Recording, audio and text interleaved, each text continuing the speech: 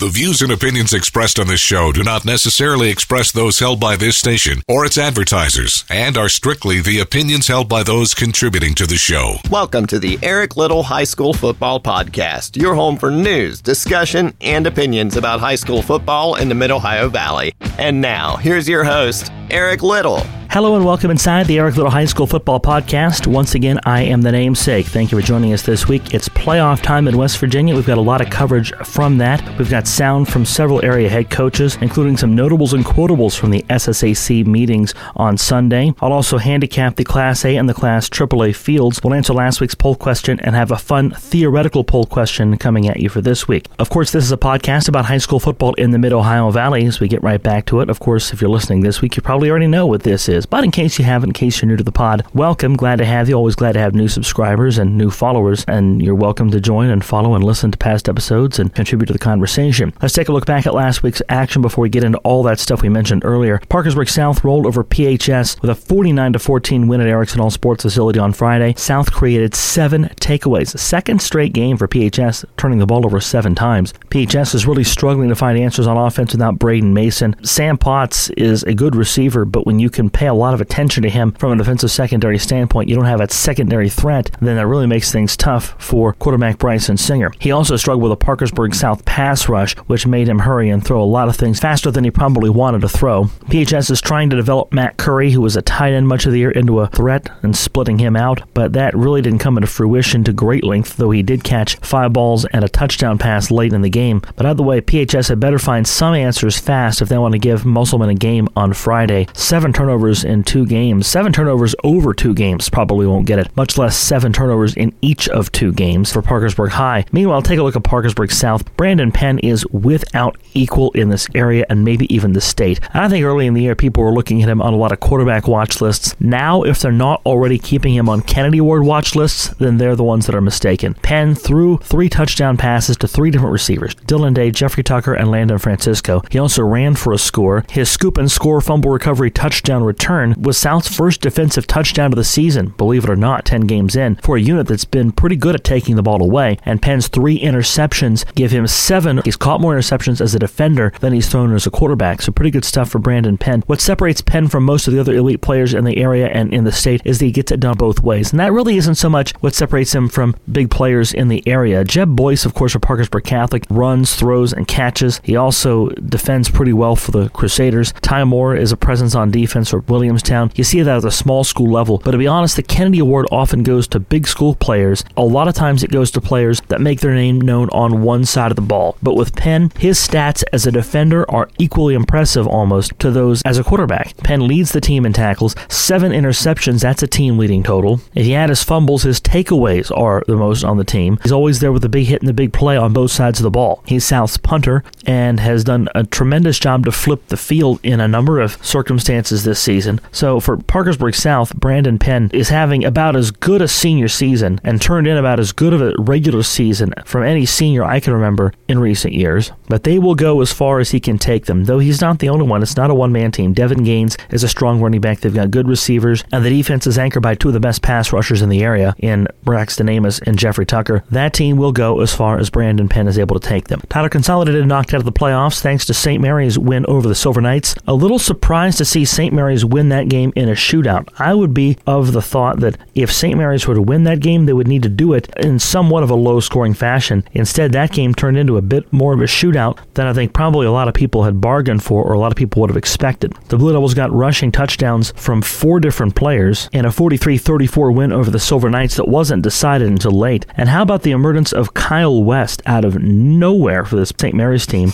I had not heard his name all season. It's not been spoken to me regarding St. Mary's football all season, but West runs for 63 yards and 3 touchdowns for the Blue Devils as they defeat Tyler Consolidated. They also got running scores from William Steele, Richard Dornan, and Brennan Boron. All told, St. Mary's racked up 562 total yards of offense, and I think what makes them so dangerous is that they don't have a single threat you can key in on. It's not like with Jaden Smith from several years ago where you knew Jaden was going to get a lot of the carries and he was going to do big things and going to get his. He's in that Mark Rucker, Ty Moore, Jeb Boyce bolt of cloth. But for St. Mary's, they've got 4 or 5 different different players that can and do run the football and produce for them running the football. So that leads to a few different problems. If you're an opposing defense, who do you cover first? Who do you match up against? Who do you game plan for? I mean, Ben Long ran for 199 yards for St. Mary's. He was not one of the 4 that got into the end zone. That, to me, is one of the more remarkable aspects of this Blue Devil team. You've got a lot of these other running backs that have had 25, 30 carries in some cases a game, or 20 to 25 even for some, all season long. And at this point, they're battered, they're beaten, they're bruised. They put the numbers up, but they've also had the wear and tear to show for it. And they've also had that toll taken on their legs. If you're St. Mary's and you're pretty much getting the first points from Kyle West in Game 10, that's another threat that you have that hasn't been seen a lot. It's not on film a whole lot. And he only got 10 carries in that game against Tyler Consolidated, 3 of them going to the end zone. Though St. Mary's rode Ben Long a lot, they got 102 yards on just 6 carries from William Steele. He's a guy that's not been used a whole lot. Richard Dornan, all things considered, and Brandon Boron, all things considered, have not had a lot of touches for the St. Mary's offense compared to some of the bigger backs that have taken wear and tear, or some of the more well-known backs that have taken wear and tear. So for St. Mary's, you've got backs that haven't been on film as much as some of these other guys, and that have less mileage on them. So they have that advantage over having one horse that gets the ball all game long. But perhaps what's most ironic about St. Mary's win against Tyler Consolidated is they managed to win without really stopping Mark Rucker to any extent. Rucker got his. He ran for 285 yards on just 16 carries. Didn't need a lot of carries, given that he returned a kickoff 83 yards for a score in the first quarter. He did get 3 touchdowns in the second half to help keep Tyler Consolidated in the game. So for St. Mary's, you kind of had to figure that Rucker was good enough of a back to get his yardage, get his stats anyway, and he did. But St. Mary's shut down every other threat that Tyler Consolidated had. They didn't get a whole lot out of Gage Huffman, just 104 yards throwing the ball, 4 of 12. Jaden Helmick had 2 catches for 61 yards, but did not get into the end zone. So if you're Tyler Consolidated, the majority of your threats were taken away outside of Rucker, and Rucker alone was not enough to beat St. Mary's. It's still a St. Mary's defense, even though Tyler Consolidated scored 34 points against them. It's still a St. Mary's defense that kept half of their opponents in single digits this season, including the 4 prior to Tyler Consolidated. St. Mary's has won 5 straight. This is a hot team, and as I'll talk about in just a bit, they got an excellent draw into the postseason. This St. Mary's team, who not a lot of people were looking at mid-season, to be quite honest, now they're 8-2, they're a 6 seed. They have a legitimate chance to go pretty deep into this postseason, so we'll have to see what the Blue Devils can do. Ritchie County is a team that got a 2 seed after their 40-12 win against Calhoun County. They go in at 9-1, finishing with 5 straight wins. The biggest news for Ritchie County is they got Gus Morrison back in the win against Calhoun. All 3 of his catches were touchdown catches. Gus Morrison, all he does, catch touchdowns. 70 yards receiving for Gus Morrison. He is a big cog in that Ritchie County passing game with those 3 touchdown catches. Ethan Haught had missed him, and that was quite evident. And according to Ritchie County head coach Rick Haught, Garrett Owens has been practicing with him as well. Both of those guys were hurt in their game this year against Webster County, Morrison and Owens. Owens didn't play against Calhoun County on Friday. He practiced that week. This week, Rick Haught says Owens will add in contact. He didn't say that he would play for sure, but it was implied that he would play against South Harrison. I think ideally, if you're Haught, depending on the nature of his injury and how he progresses this week. And mind you, it is going to be cold this week, so it's not a week that you really would want to get somebody a lot of contact if they've not had it in a while, I would think at least. But ideally, if you can use Owens some in the first half, and if you build a lead, he's not someone I would rely on late in that game if you're Rick Haught, and maybe see what you can get out of him next week if you can play for next week. But if you still very much need him to make that happen, then there he is. He's available, should be available. So this is a Ritchie team that's getting a lot of their key pieces back just in time for the postseason. I want to touch on this story for a school that we don't really talk about a whole lot on here. They're kind of in the periphery of the Mid-Ohio Valley, if you would. Roane County picked up a 20-7 win over Sissonville, and what they have done in the last 3 weeks is nothing short of amazing. They were 2-4 a few weeks ago, and I think if you follow football in this area, you know why Roane County has only played 9 games. They had an on-field death this season when Alex Miller died during their game with Clay County earlier this year. That's gone down on the schedule as an open date. That was September 13th, so less than 2 months ago, they had a player, a teammate, die on the field. They came back to win the following week against Braxton County, lost 3 straight, and at 2-4, And having suffered what they have gone through this year, if you're Roane County, they could have folded up and packed it in. That's not what the Raiders did. They went out and they beat Ravenswood on October 25th. That's 14-7 in a game that Ravenswood really needed to win, because at the time they were kind of on the outside looking in, but a win over a Double-A team would have done wonders to boost Ravenswood's record. And then in back-to-back weeks in November, the Raiders had a November to remember. They knocked off playoff participant Liberty at home on senior night with a 34-15 win. On senior night, after losing a senior to an on-field death, you have to know emotions were high, and even higher when they won that game against Liberty, upsetting the Mountaineers that night. And then Roane County went on the road at 4-4, knowing that they weren't going to be able to make the playoffs. They weren't going to get enough points, even with a win, to make the playoffs. The Raiders knocked off Sissonville 20-7, and that ended Sissonville's chances of going to the playoffs. The Indians were knocked out by Roane County, who played spoiler, but 3 straight wins against teams that at the time were in contention for the postseason. One team that made the postseason, another team they ended their season. How about that finish for the Roane County Raiders and Paul Burdett? And I know that these are football games. These are not things that are going to heal all wounds, and it's not an entirely happy ending, because you're going into the holidays and there's a family that's going to go through the holidays for the first time with the loss of a loved one. There are friends and teammates that are still going to remember, and there's a lot of hurt that's still out there in Spencer and the Roane County community right now. And I urge you, in whatever way you feel appropriate, whether that's holding a kind thought or saying a prayer, I urge you to continue to do that for this community. But at the same time, you have to have a smile on your face when you see the way that those young men have battled and the coaching staff has battled throughout the rest of the season. To put 3 wins of that caliber together, especially the last 2, one over a playoff team and one to knock a team out of the playoffs, that's big time stuff, and that's a good way to cap a season for the Roane County Raiders. So as far as I'm concerned, no matter who gets crowned on Wheeling Island come the first weekend of December, at least in Double-A, Roane County is a champion in my book.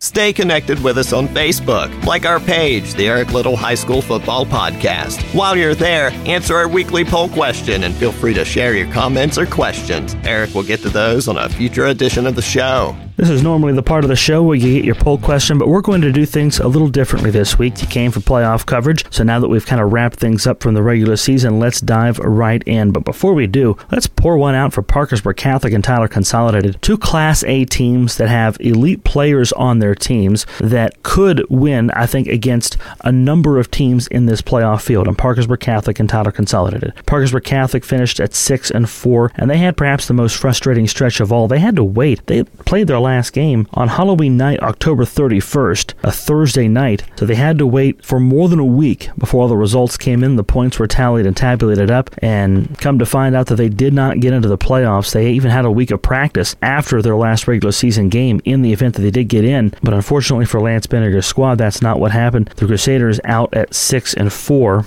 Tyler Consolidated also out at 6-4 as the Silver Knights lost to St. Mary's in the regular season finale. That was a win or get in game. I don't know what more Mark Rucker could have done. He was just shy of 300 yards on the ground, ran for 3 touchdowns, and returned a kickoff for another score. Let's take a look at these seasons for just a second. Parkersburg Catholic had losses to Ritchie County, South Harrison, Pendleton County, and Williamstown. Not only are those 4 playoff teams, but you're looking at 3 of the top 5 seeds in the postseason, including a Pendleton County team they faced on a neutral field and thought they should have beaten. But South Harrison, I think, is the frustrating one, because that's the 15 seed, and they had South Harrison the week after they were shellacked 50-13 by Ritchie County, and don't think for a minute that they weren't still smarting over that loss. And by the way, that loss and South Harrison's win, probably what gets South Harrison in as a 15 seed when you think about it, because that's a Catholic team that gives them 6 wins, a very quality win this season. So their 4 losses are all to playoff teams, including 3 of the top 5 teams in the state. Parkersburg Catholic topped 30 in 5 of the 6 games they won, and in every game, including the losses, they scored at least 2 touchdowns this season. So this is a team that's very stout, and to be honest, I think, I'm not going to say which 9 or 10, but I think there are at least 9 or 10 teams in this field that they could beat if they were made to play them in a game this week. At least 9 or 10. And I think the same thing of Tyler Consolidated, to be quite honest, because Tyler Consolidated, they got off to a rough start this year. They started 0-2. They ended up winning 6 of the next 7 weeks, setting up that showdown with St. Mary's that they needed to win, lost 43-34. The thing that's their bugaboo, the Parkersburg Catholic really can't match, is Tyler Consolidated's defense struggled throughout the year. It got better at times, allowing just 14 points to Wirt and Buffalo and 12 to Magnolia, but Tyler Consolidated only had one game where they limited an opponent to single digits.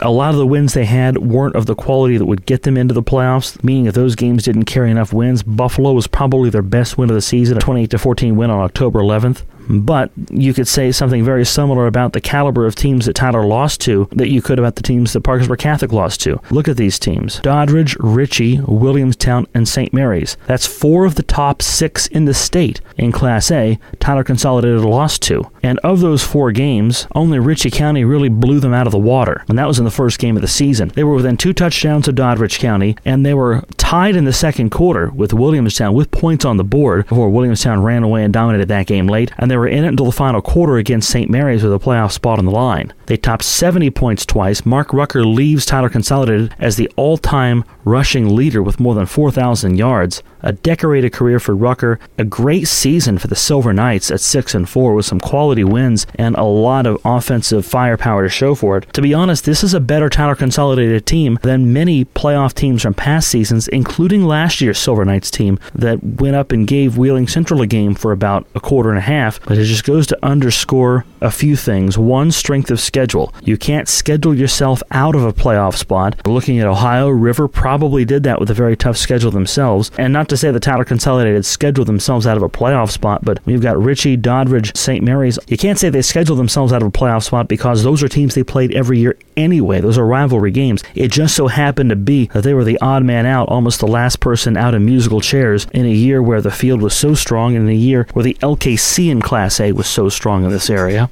But it goes to show you the importance of the week-to-week battle. I mean, these are 4 losses. You could weather 1 or 2 here or there. You could even weather 3 of them. But if Tyler Consolidated had won any of those 4 games, Ritchie, Doddridge, Williamstown, St. Mary's, they're in the playoffs. End of discussion. 7-3, great season, and they're in probably somewhere between 10 and 14. This goes to show you how important every week is. Tyler Consolidated not in, Parkersburg Catholic not in, and as a football fan, that has to hurt you at least a little bit. Let's look at the teams that are in, though. Of course, as a lot of you know, there are meetings at the SSAC in Parkersburg the Sunday prior to the first round of the playoffs and the Sunday prior to the Super 6. There used to be meetings every Sunday where teams would trade film. Now, because of Huddle, those teams don't have to trade film anymore. They can swap those through a lot easier means. So the other 2 meetings were done away with, although the media really liked having. I benefited from having them there. I think it was great to get to talk to all those coaches. You got a lot of good stuff out of that. The notables and quotables. First, let's take a look at Parkersburg South head coach Nathan Tanner's thoughts on South Charleston. South Charleston, they have a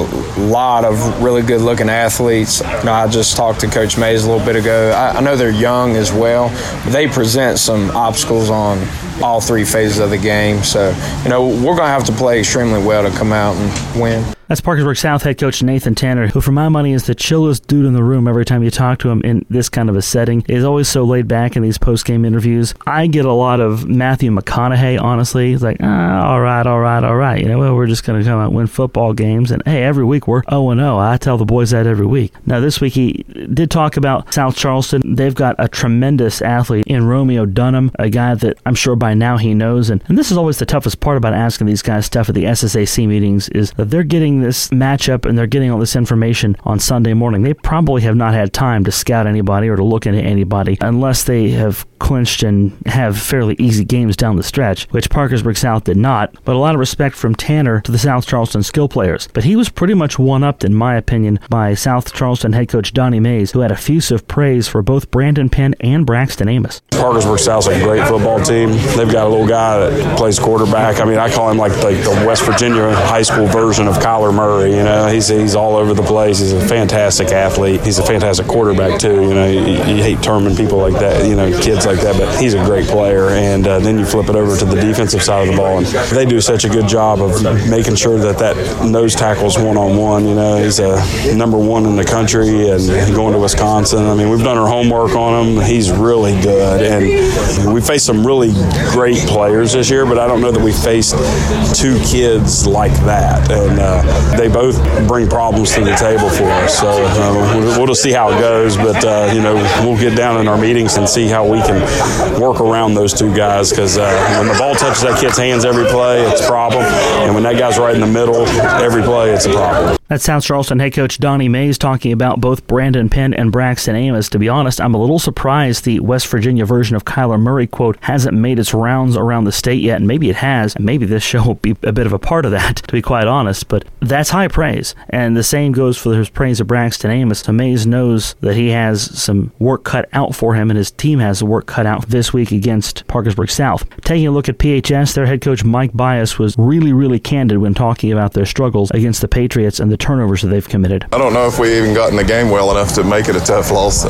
We didn't play very well, and that's 2 weeks in a row, so we're going to have to go back to the drawing board. And honestly, we've struggled since Braden Mason went out in a lot of aspects. It's just created, toward the end of the year, it's created some, not just him, but a couple other issues we've had. We've even tried to retool our practice schedule because we have more kids who are now playing both ways. So we're going to talk about that here in about an hour and try to figure out a better way to get our kids. I mean, the buck falls here, and I have to accept all responsibility for how my team goes out and plays, and we haven't played very well. So I've got to search my soul and find a way to get those kids prepared a little better. That was the always candid Mike Bias about the struggles of the Big Reds in the last few weeks. 2 weeks in a row of 7 turnovers and back-to-back losses to finish the regular season. So PHS comes in at 5-5 on the road at Musselman this week, and as he says, they've got to find some answers and in a hurry. St. Mary's head coach Jody Moat talked about the importance of playing at home and what that means to his team and his community. Being able to host a game, that's important for our community.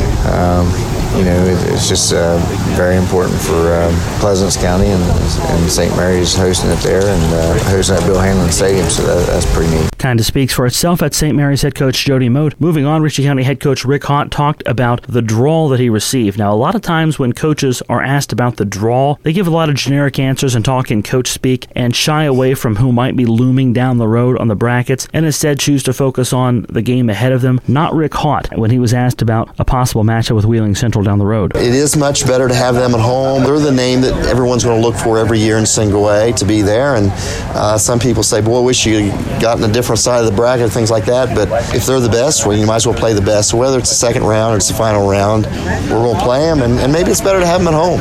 So if we get past South Harrison and they get past their first round game, that does show up for us in the second round. That's Ritchie County head coach Rick Hott. Love that he actually took that question head on and addressed Wheeling Central. Everyone knows it. Everyone in the community is talking about it. His kids are smart enough to read a bracket. They understand who would come next for Ritchie County. So rather than to coach speak around it or shy away from it, he took it head on. If we're going to play the best, let's get out of the way. Let's do it, and let's do it at home. Maybe that'll be better. Wasn't the most confident thing I'd ever heard him say, but at the same time, he did address the issue, and I like that. Also like what he had to say about Doddridge County here later on. Some kids just know how to win more than others, and that seems to be what we've got going for us right now. They're a confident group, but they're not a cocky group. They believe that someone's going to make a play and things are going to go well for them. So I don't know if they realize the significance of 9-win season and number 2 seed or not, because I guess for us, they're number 2, but then look who's number 1. The rival's right up the road, so 2's not good enough when Doddridge is number 1. And there you have it. That's exactly what Ritchie County is used to motivate themselves this season. If you ever wondered, if you wanted to know what the thought process has been like in the Rebel locker room, I think we learned more from that soundbite of Rick Hott than maybe anything else he or anyone else has said this season. All the Rebels have had to do to motivate that locker room to fire up those players is say, hey, as good as you think you are, there's a team 20 minutes up the road that thinks they're better, and they beat you this year. Oh, by the way, so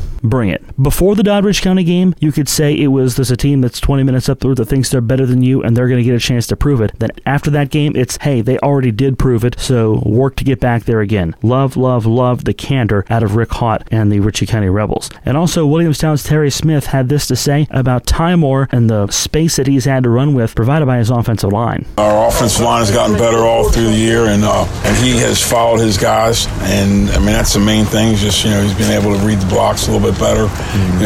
Every week he gets better and better, and he deserves it. He works really hard, and he always has worked hard. So I just think that the guys up front are doing a better job.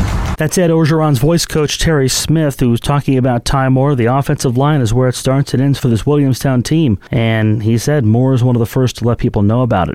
More playoff coverage for you. Let's handicap the brackets quickly in Class AAA and Class A. Starting with Class AAA, of course, Martinsburg, the number 1 seed, and I think that poses a bit of a problem for Parkersburg South in terms of getting to Wheeling Island Stadium. South lost to Wheeling Park, so that knocks South to the 4 seed. So you would have to see Martinsburg in a state semifinal, which wouldn't be easy going across the mountains to do that. PHS has a tough road ahead of them with the trip to Musselman on Friday, but if the Big Reds can somehow find a way to win that game, then they would like to come back to Parkersburg and play the Patriots again at Erickson Hall Sports Facility and have a crack at the Patriots once again. That is going to be a big motivating factor for PHS in this field. Looking at who else might have a good draw, you have to like the draw of Wheeling Park. Not that they would have easy teams, but again, they got Capital at home in the first week. They have to go on the road most likely to play Spring Valley. They've already played a tough team on grass on the road this year and had a long trip to do it. They played Musselman and lost by 2 points to Musselman, so they avoid that rematch, and they potentially see Spring Valley in the second round, and then they would have to go back to Cabell Midland. That's where things get tough for Wheeling Park. With Cabell Midland, I think George Washington might pose some problems for them in the second round. If Huntington can get by George Washington, that's a physical Huntington team that's going to be a tough out for anybody. Still tough to unseat Martinsburg on the way to Wheeling Island and even on Wheeling Island,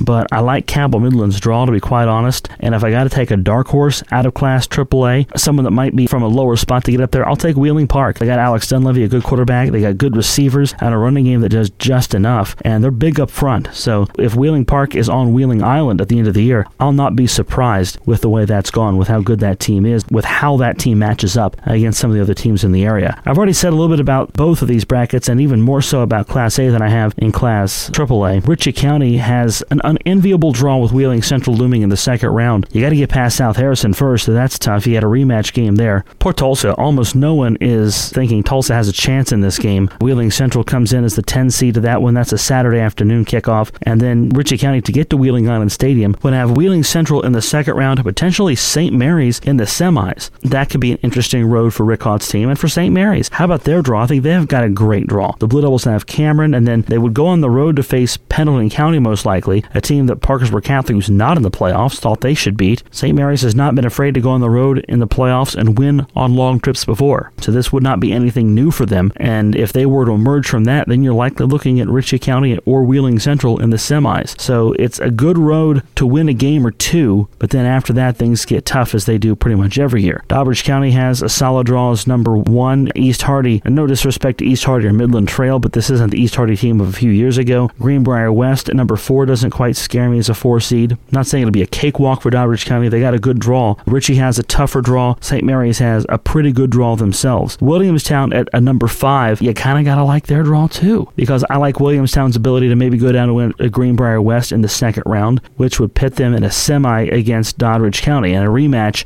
on the turf in the semis the weekend of Thanksgiving. So again, there's a lot of good possibilities here, and I think that's what might be Doddridge County's toughest out, is having to beat Williamstown again to get to Wheeling Island Stadium. But it's wide open this year, and any team that I've mentioned has a chance to make it all the way and has a chance to win the whole thing. Let's take a look at last week's poll question. We asked you, do you prefer to stay at home to watch or listen to high school games on TV, radio, or the internet as opposed to attending them in person? Why or why not? No, gotta be there, won 72% of the vote. Yes, why wouldn't you? Meaning, yes, why wouldn't you stay home and watch online or listen online, versus no, you have to be at the game. No got 72% of the vote, 28% went to yes, why wouldn't you be there? So almost 3/4 of people said they would prefer to stay home to watch, listen to high school games on TV, radio, or the internet as opposed to attending them in person. 29 of you voted on that. We got one comment. Ron McCurry said would prefer to be there. And I think there's nothing that quite tops that, but then I think you look at the reality, this is what people do. We're in a society right now where people, and I'm saying some, not all, because there are a lot of community-minded individuals that want to get out and support the community, but people want to retreat into the cocoon of our own homes. We don't value that experience of going out in public as much. Look at church attendance. Look at game attendance. A lot of places where people gather in public settings, the attendance is down in many cases. And there's a lot of things to blame for that. I think life is more stressful now than it has ever been. So I think we need time to unplug and be away from people, and we value that more than we ever used to. The abundance of entertainment is far more than it used to be. There's a large fear of missing out when you don't watch the latest movie or see the latest show that's dropping on Netflix.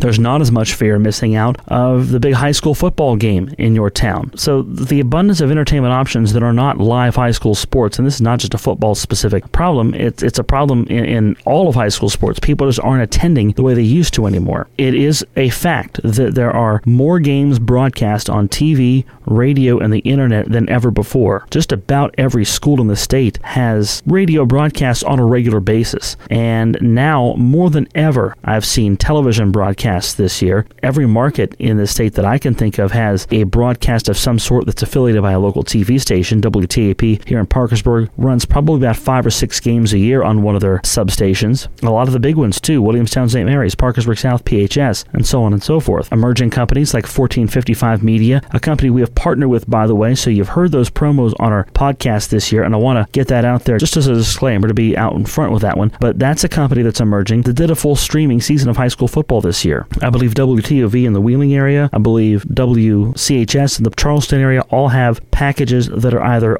on the air or online that are good quality broadcasts of high school football. And the way that the internet is in those places, or the way that the TV signal is in those places, you're probably going to get a good quality broadcast. It's stepped up. It's not just a bunch of people with handheld camera and stuff we got from the back of the station. Remote broadcasting equipment has become affordable enough for people to regularly have this. And if they can have these items, then they're able to broadcast these things late. A station like WTOV in Wheeling, Steubenville, that's probably the same remote equipment they use for things like the Wheeling Christmas Parade and things like that. And they go out and make money by doing some of these local sports broadcasts. That mobile truck isn't making any money for you when it's not working, when it's not doing anything. Justifies the purchase of it if you can turn that into ad revenue and use that mobile truck to produce quality live programming that people want to see. High school sports is ripe for the picking, especially football, because people want to see it. But I think the biggest problem with the extra media covering high school sports is that athletic directors look at it on the wrong side of the coin. They look at it in two ways that I think are erroneous in both cases. Number one is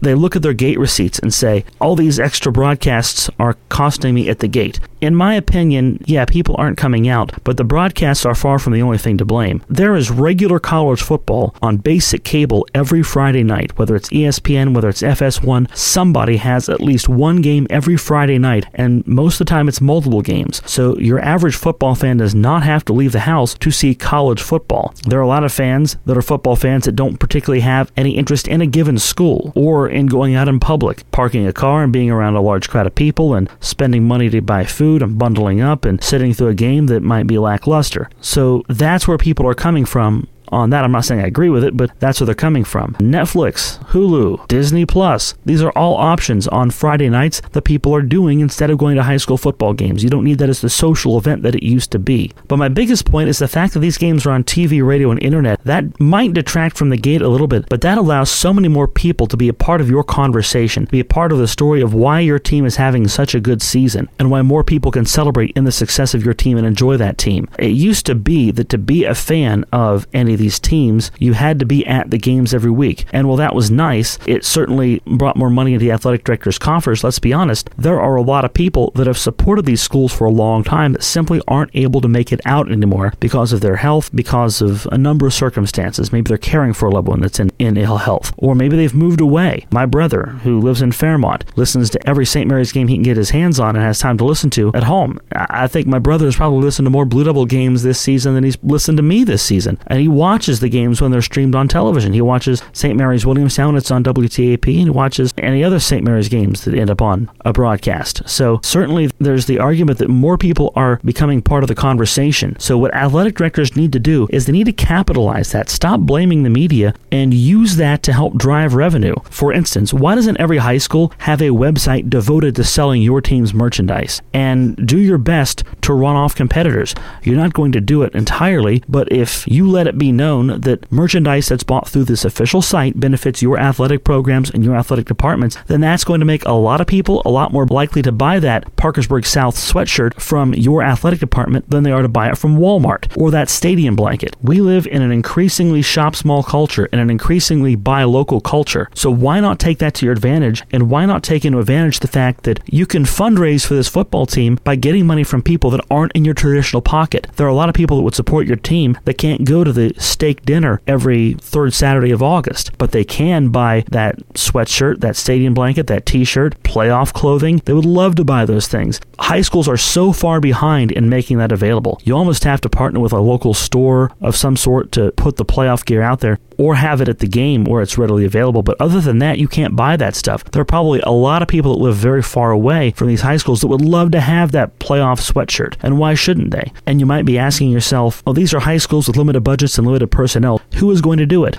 Go to any high school, and I guarantee you there are multiple students in any given period of the day sitting around not doing a whole lot as office assistants or athletic office assistants. And this, to me, would be a tremendous project to hand to students. Let students be filling those orders, looking online every day to see what orders have come in, and you pack that sweatshirt and send that sweatshirt out, or pack that t-shirt and send it out. Why not put that into the responsibility of those student assistants? For one, it gives them something to do, and to be honest, a lot of them are bored and they want something to do. But you're also teaching them life skills. You're teaching them how to handle money. You're teaching them how to be responsible. You're showing them ownership of something, and those are business skills. Those are legitimate entrepreneurial skills. So it's not just slave labor, essentially. You're providing a real skill, a life skill for students, because who isn't at some point involved in some money handling venture in their adult life, whether it's your own money or whether it's the money from some organization that you're overseeing? And wouldn't you be better off if you had done a little bit of that in high school? Sure, we'd all be better off, but it's not like the labor isn't there. Space could be an issue in some places, but it's not like the athletic department doesn't have space they couldn't repurpose for something like this. You wouldn't have to have a whole lot of items, just some basic simple items, the items that you can find locally on the backs of any student in the school. Put those online. Buy up a handful of your golf fundraising sweatshirts and t-shirts and put those on the website. Buy up a handful of your basketball warm-up long sleeve t-shirts and put those on your website. But you could still support the team-specific sales and general athletic department sales through merchandising websites. What is this place? What is it that you do here? Moichandising. Merchandising? What's that? Moichandising. So may the Schwartz be with anybody that chooses to monetize that moneymaker. Another thing is, if people aren't coming to games, look at how you can improve the game experience. People are going to games. Look on social media. People want to tell you when they're at the Pirates games. People want to tell you when they're at the Mountaineer games. People are going to sporting events, but up the ante and make the experience better for them. Offer better food items. Offer some premium seating. Offer some group seating if you want to enjoy a high school game together. Look to college sports as the model for ideas, and that way you can make that a better experience, but also get more money for yourself. Why not have tented areas and suites? And why not have catered areas? That could be done at the high school level, maybe not to the extent of a college level, but make the game experience better. Use the media to help get your program out there, because essentially what we're offering by covering these games is free advertising, not just for your program, but for your school in the community. This coverage helps shape many opinions of these schools at large. So use that for the plus that it is, and try to use that as the moneymaker that it is, rather than as a hindrance. Let's take a look at next week's poll really quickly, and this is a good one, and I've already liked the responses I'm getting here as we tape this. Which of these two Class A non-playoff participants do you think would have been more likely to have won a first-round playoff game this year had they qualified, and why? Which of these two Class A non-playoff participants do you think would have been more likely to have won a first-round playoff game this year had they qualified, and why? Parkersburg Catholic or Tyler Consolidated. They finished just outside the top 16. I've said it already. I think either one of those teams could beat 9, maybe 10 or more of the teams in the Class A field, but let me know what you think. Which of those teams would have been more likely to have won a first-round playoff game, and why? That's a great question. I think a lot of people are liking it, and it's already had a lot of votes and some good feedback. Can't wait to talk about this on next week's show. Our games of the week this week: Parkersburg South and South Charleston. I think the Patriots are going to have not quite their hands full, but maybe more than they bargained for out of a 4-6 South Charleston team that's got a lot of athleticism. I've heard so many things about Romeo Dunham, a very talented skill player at South Charleston, and I'm eager to see him play on Friday. Ritchie County and South Harrison. Will Ritchie County be overlooking South Harrison and looking toward Wheeling Central in the second round? Will South Harrison be upset-minded? I don't know. Lots to see there. And Tug Valley and Williamstown. I think Tug Valley has a lot to prove coming from the southern part of the state. Williamstown looking to get off on a good foot. Both of these teams were off last week, so they've had 2 weeks to heal up and prepare. I think this should be a crisply played game, and I think Williamstown will have a lot to prove after just their second loss of the season. On Seven Ranges Radio, we have a full slate. Light Rock 93R has St. Mary's and Cameron. WXCR has Ritchie County County and South Harrison, and V96.9 has Parkersburg South and South Charleston. All three of those games are Friday games. Our coverage begins on all three stations Friday at 6 with countdown to kickoff. Live pregame on all three stations at 7 and the kick at 7:30 in all three of those games. Rate us and review us. Subscribe to us on iTunes if you haven't already. Listen to us on SoundCloud as well. New episodes come out every Wednesday during the high school football season. Of course, we'll have a wrap-up show once it's all done. Thank you for following. Thank you for subscribing. Your comments, your feedback, your votes. Appreciate the whole thing. My name is Eric Little. This has been a supersized edition of the podcast this week. We'll wrap it up this week and tell you once again to enjoy the games, everybody. This has been the Eric Little High School Football Podcast. Don't forget to like us on Facebook and vote in our weekly poll. Come back next week for another new episode, and thanks for listening.